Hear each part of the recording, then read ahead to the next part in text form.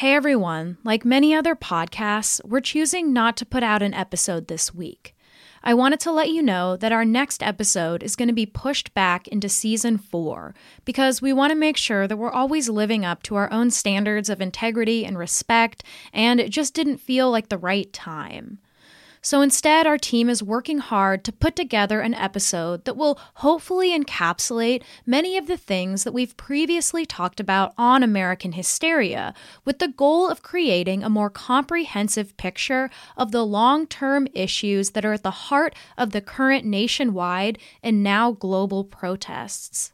Our hope is that this extra episode can serve as a brief guide for those who may need more context and understanding around this explosive movement, this explosive moment.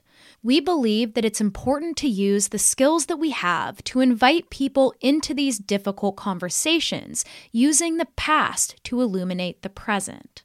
In the meantime, we'd like to direct your attention to some nonprofits that could really use some help.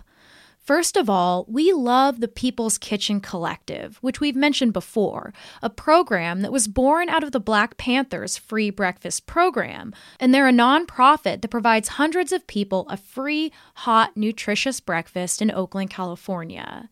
There's also a really amazing space where anyone can donate to Black folks directly who have urgent and unmet needs.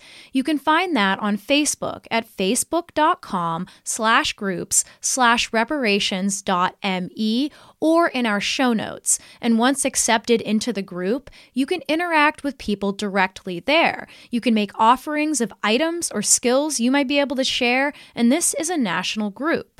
Next, I'd like to mention Homeless Backpacks, a Washington state-based nonprofit run by a longtime friend of mine that supports low-income students, many of them students of color, with food, supplies, and scholarships.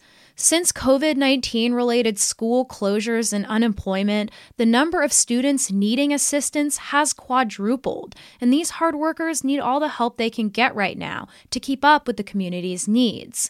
And speaking of COVID-19, there's still a massive need to support people affected by the vast economic issues that we're still experiencing. And the nonprofit Give Directly is sending cash directly to those who have the most immediate needs and cannot otherwise receive government assistance.